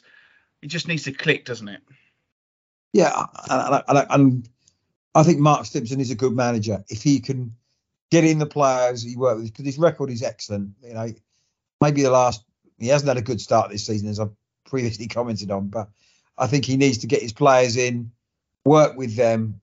He's a kind of manager who improves players. And some of the Margate players, I say he's got his work cut out to do that, but I think he needs to bring in his players who he's worked with before and maybe trusts. Yeah, so Gator drawn 0-0 at Cray Wanderers on Boxing Day. Well, actually, the game was abandoned deep into stoppage time due to a head injury. But the game that they didn't decided for once that they would just finish the game. I think it was 95 minutes anyway. While Chatham won 3-1 at Kingstonian, Folkestone lost 5-0 at home to Hastings. Cray Wanderers beat third place Enfield 3-0 on Friday. Folkestone lost 3-1 to #United on Saturday. And then the other New Year's Day games saw a 0-0 draw for Cray Wanderers against Hastings, while Chatham came from a goal down to beat Dulwich Hamlet and stay in second. Chatham head to Bognor on Saturday. Cray Wanderers host their former boss Tony Russell's Lewis. Folkestone at home to Wingate and Finchley, while Margate head to Whitehawk. And then on Tuesday, Cray Wanderers travel to face Bognor as well. The National League South continues to be a bit of a wasteland for our teams, apart from maybe Maidstone, with inconsistency king once more over the festive period. Before Christmas, we had 3 defeats and 2 draws. Welling were beaten 4-0 at Bath. Dartford lost 3-0 at home to St Albans. Maidstone went down 1-0 at home to Chippenham. While Tonbridge drew 2-2 at Taunton in the game with 3 very late goals. And Dover and a 1-1 draw at Weymouth. The Boxing Day derbies ended 1-0 to Dartford at Welling and 1-1 between Tonbridge Angels and Maidstone. Some goal in that one from Jordan Higgs, by the way. While the non-derby saw Dover earn just their second win of the season with a 2-1 victory over Aveley. Aveley got instant revenge on Saturday with a 2-1 win in the return fixture, while Dartford and Welling drew 1-1. And then on New Year's Day, Maidstone beat Tonbridge Angels by 2-0. The Stones, of course, have got FA Cup action to worry about on Saturday. They're at home to Stevenage. They've come into it on a win, Matt, so I'm sure it's just a case of there's nothing to lose for George Elokobi on Saturday, is there? No, I'm there. I am at Maidstone and Stevenage on Saturday. So you are the man of the FA Cup. Yes, I have. Yeah, I've had a good run in the FA Cup this year.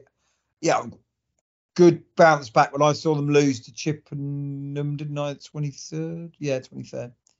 1-0. Bounce back, probably a bit unlucky not to do the double over Tunbridge, that wonderful goal by Higgs. Looked good result against Tunbridge at home, but they always got a good record against them. Got a lot of players out who either cup tied or suspended based on it. Will be difficult against Stevenage, who will be big and strong under Steve Evans, and a lot of Kent links there, a lot of his links with Gillingham, a lot of players you've got at Gillingham. Dan Sweeney, former Maidstone player. We've got players born in Maidstone. It's going to be tough, but stranger things have happened. Maybe this is Maidstone's year for the FA Cup, if they can cause another shock. But I expect Stevenage to be big and physical, and Maidstone are missing a few players, so it will be tight. But it'll be a cracking atmosphere. 4,000 sellout. They'll make plenty of noise. Fingers crossed they can at least get a draw out of it. Yeah, there's nothing to lose for Maidstone, is it? That's the thing. You know, all the pressure is on Stevenage. You know, was it 12:30 kickoff? Yeah. So you know, it's not on the TV, so it kind of takes a little bit of the pressure away from Maidstone. And I just feel like, you know, all of the question marks are for Stevenage. Stevenage have got nothing to gain from this, because they're going to go into that game. If they come out of it with a 2-0 win, everyone will be like, well done, you beat Maidstone. So it's exactly the same as it was against Barrow. And I guess with Amanci having gone, and as you say, other suspensions and injuries, they're perhaps not as confident as they were going into the Barrow game. But I guess time will tell, Matt. But, you know, as I say, it's a great opportunity. They're in the third round of the FA Cup, and massive good luck to them. Yeah, it doesn't come around too often, mate. So Maidstone fans should enjoy that. You know, the supporters, and they're having a good season, John. They're 4th place in the league. I'm sure at the start of the season, if you'd offered their fans, you'd have a good cup run, and you were going to be good chance you get in the playoffs. They'd take their hands off. So they needed that reboot. I was at the Dartford Welling game. Yeah, you made me laugh about that on Saturday when we spoke on the phone. Actually, you did make me laugh a lot. I won't repeat what you said, but you made me laugh. All right, cool. Welling with a last-minute equaliser. Again, Dartford huffing and puffing. Welling probably had the more chances in the second half. I've seen Welling a few times this season. They're very inconsistent, but they've got a little bit of quality in there. I really like Danny Bloor as a manager. He's very upbeat and very confident about his team. But, you know, they're 8 points inside the drop zone, so they need to start winning games. They did celebrate that last-minute own goal like it was a win. But now they've got to be looking at picking up points, getting some consistency, getting some results, because they've got no consistency at all. Well, from a Dartford point of view, Alan Dowson was very down afterwards, saying it's been a terrible year, 2023. They started so well, being top of the table, then losing the playoffs, and where they are now, 14th in the table. Well, I guess a similar thing as I said about Margate. Well, what's the mood like at Prince's Park? Because, we expect Dartford. We kind of expect Dartford to lose in the playoffs, if we're being brutally honest, but we expect Dartford to be challenging. And I think since we've been doing this show, this is the worst performance we've seen from Dartford. So what's the mood like around there? I did see some people on social media calling for Dowson to go. Do you think it's irreparable for him at the moment? I think he needs to have a good second half of the season to try and get them on the outskirts of the playoffs.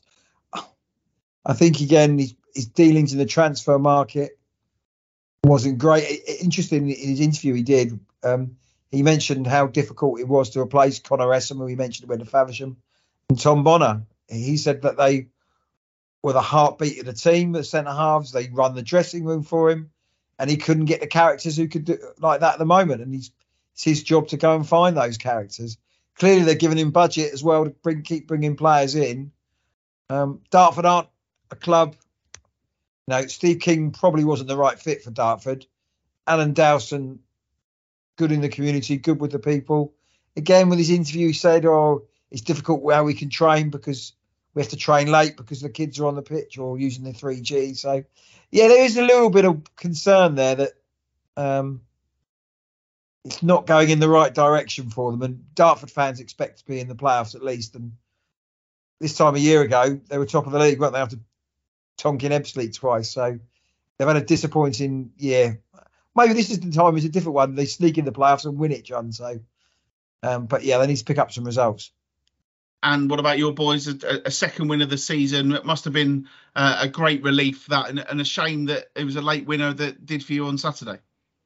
Well, as a Dover fan, it's quite fitting that the 2023 ended with a 95th minute goal that loses 2-1. We've seen the back of 2023. As I say, I've got every faith in Jake LaBelle to get Dover, not necessarily out the drop zone because they're, I don't know how many points, 12, 15 points they're going down, but at least get a bit of stability ahead for next season. So hopefully 2024 will be a little bit better. But I think I've worked it out. I've seen them about 27 times this year, and I've seen them win twice. So there you go. Well, and I haven't seen them win this season yet. In the league this weekend, Dover at home, they host Truro. I can't believe you've picked Maidstone's FA Cup tie over that, mate. Tonbridge Angels meet Weymouth. Welling are at home to Averley.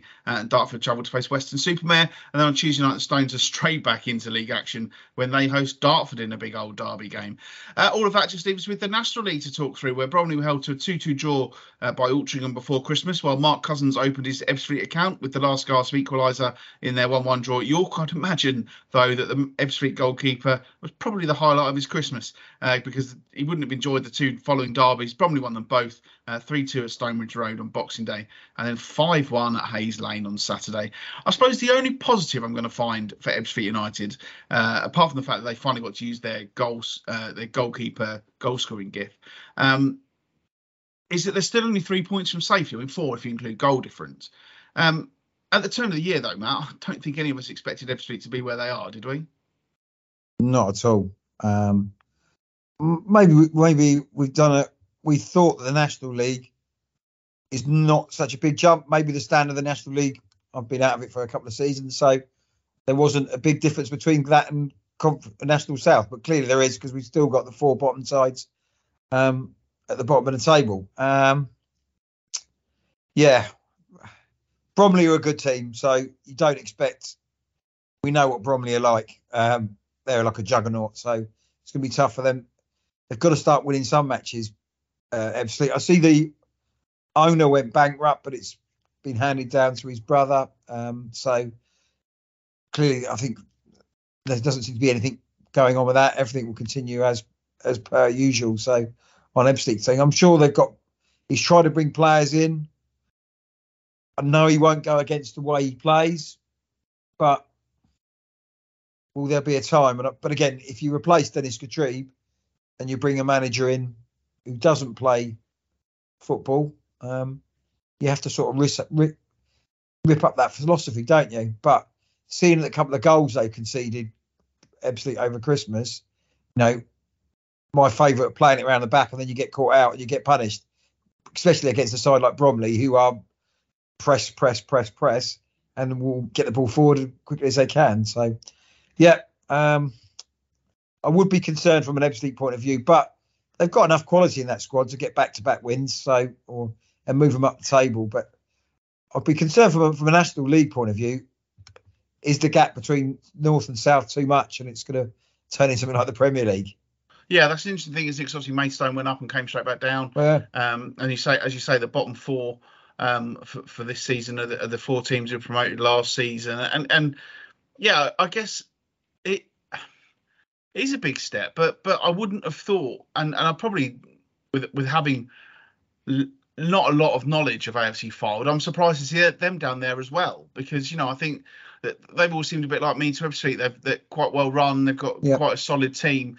And for them both to be struggling does make you think that, maybe it is tough. And well, Kidderminster got to the 5th round of the Cup. So, again, they had plenty of money to get promoted, but they're not doing it either. So, and I wonder as well if last season, because you had the two teams that ran away with it last season, did teams hold money back to go stronger this season? And I wonder if that's having an impact. So, your teams, and I suppose all the teams that were in the league last year had the bumper payday of having Wrexham and the TV cameras come to visit. So I guess maybe they've all been a little bit frugal and a little bit careful, and they've kind of been able to build on it and maybe open that gap. So hopefully it's maybe just a 1 or 2 season thing. Now that the league's more even without the two massive teams in there that have done it, maybe things will even out. But it'll be interesting. You look at it; the teams that could come down into this league are, to me, non-league clubs in Forest Green and Sutton United. So has the National League had its heyday? If they say, for example, Chesterfield go up and maybe Bromley go up from there, the other two that come down, they're not sexy teams for the National League. And the National League has been a sexy league, isn't it? With these big teams fighting it out. Maybe they've had their time, and the non-league clubs going up. The money in that division is going to go down a little bit. We'll have to look at the standard.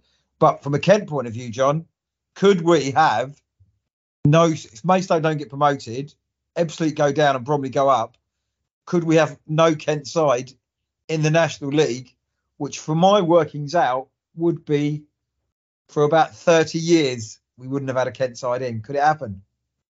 Well, of course it could happen. I mean, if you look at everything, take it all at face value, absolutely that could happen. It would be amazing, really, because, a few years ago, Kent dominated, wouldn't it? Yeah. I mean, you say as the National League had its heyday. Well, I mean, let's not forget, Matt, your team once got to the playoff semi-finals in that division. So, it's never been better than that. That heyday ended then in 2016, John. It was dead to me after that. Absolutely. Fleet are home to Wealdstone on Saturday, and Bromley head to Maidenhead. That is it for the football chat. We've got through it all, Matt. We've survived the first show of 2024. A long one. I'm sure you've recommended this before, but at our household, well, not that we have a household yet, Slow Horses has been all the rage this week. Unbelievable. What a programme. Like, we literally watched the first episode, and then we got through the first series in about 3 or 4 sittings, I think. Absolutely loved it. And then I went round to my mum and dad's, and they didn't have Apple TV, so I managed to loan them my password, and I literally just showed them the first scene, and they watched the first series even quicker than we did. It's brilliant. And the Gary Oldman character is one of the great TV characters. I've watched the 3rd series now. Brilliant. I went back and watched over the Christmas period the 1st series again because I got given a book for Christmas. Nice. It's written on the book, but I'm a few series ahead of what the TV has shown. So I'm going to go back and get the other books and read which ones on the telly. But yeah, I'd recommend the Matthew Gerald Award for TV streaming channel of the year is Apple TV, because I have not seen anything that's crap on Apple TV. Again, you have to pay. You might get it with your phone if you've got a thing, but if you can watch Slow Horses, Ted Lasso's on that as well. Lasso and Shrinking, very good program. So the morning show is supposed to be good, isn't it? Yeah, I need to get onto that as well. So there's plenty of things to watch. Otherwise, what we watched, not a lot really. I mean, let's be honest, there was a load of toot on. Yeah, Ghosts. We're a big fan of Ghosts, so we're sad that ended, but it was a nice ending.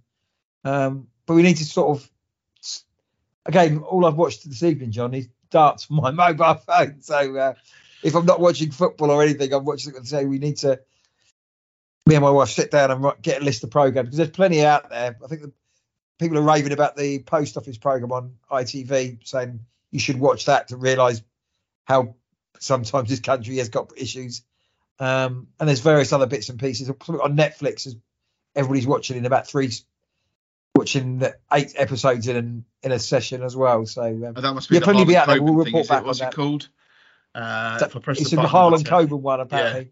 Fool Me Once, that's what it's called. That's it. Yeah, apparently that's very good that people are raving about. I've watched a couple of ones he's done on Netflix before that have been really good. Bit of mystery and everything like that. So I'm sure that'll be good. It's got Taskmaster New Year's Treat to catch up on as well. You've got Taskmaster Champion of Champions 3 is on in a couple of weeks as well. I've watched. I started watching that Post Office thing earlier on. It's quite good. Yeah. You should see how that's going to pay out. And yeah, it's. I think at the time of year now, there's no need to swear. I have not. No. Apparently that's good. My daughter went to see that, my youngest, and she said it was great. And a lot of people have said that. So we'll probably wait till it comes to streaming, but rather than cinema. But apparently that's worth to go and watch if you're not watching football or want to go to the cinema, really. Because January, what happens in January? Well, we're in that. Well, it's only the 3rd, isn't it? So. Well, we need the official ranking because you hate October, you hate September, well, you hate November. My mother's birthday and my late father's birthday in January. So January's a good month because we used to do stuff from that. So yeah, could do with it. January used to be full of snow, didn't it, when I was a kid? And we never get any snow anymore. But not that's because I quite like the warmth weather. But yeah, January's a good. I don't mind January. Good. Well, we're pleased to know that that's okay. But yeah, we're just exciting. Well, I had a nice Christmas, bit eventful, but that's by the by. But it was really nice. I've got to 42, Matt, and I've never had a big family Christmas because it's always just been me, my mum, and my dad. Yeah. But this year I was very lucky to be invited to Fee's family's Christmas. How many people were there then? Christmas Day there was a dozen of us. Nice. And then another 6 were added into the mix on Boxing Day. Nibbles on Boxing Day, leftover Christmas dinner? Yeah, that was basically it. Yeah, a bit of a very good spread put on by our good listening friend David. So thanks for that, mate. Glad you enjoyed the nuts as well. But yeah, it was really nice, actually. Really nice. They're just lovely people. So I'm very lucky in that aspect. And yeah, it was nice to be part of a big family Christmas. Lots of chat going on, lots of laughs and lots of booze. I mean, I did fall asleep about 7:15 on Christmas night, but it had been a busy few days, so fair play to me. But yeah, just carried on, had a quiet New Year. Although there was someone in one of the gardens out the back of Fees had a fireworks display, and they were, I mean, obviously they weren't as good as the London ones, but they were pretty darn good for a back garden fireworks display. So we watched them, and literally they were right over us. We gave a massive round of applause at the end and shouted thank you. I think they were appreciative.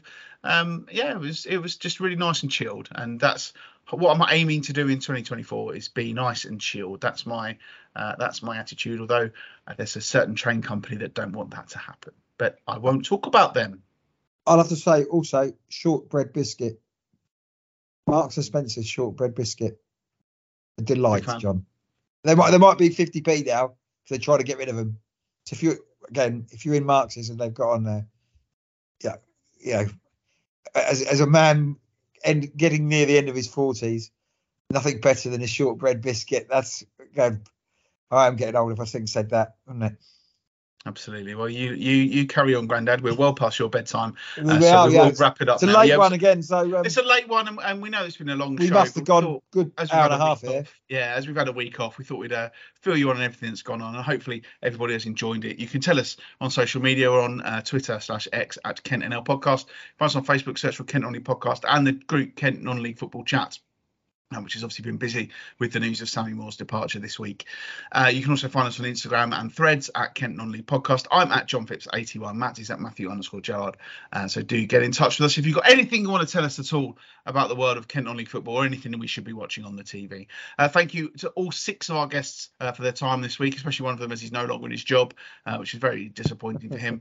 And of course, thank you to Matt Gerard for staying up late. He's probably missed out on 2 shortbread biscuits as well. What an absolute travesty. And yeah, thank you everybody for listening, and we'll speak to you all next week on the Kent Non-League Podcast. Welcome to 2024. Again, it's going to be an interesting year. Those biscuits.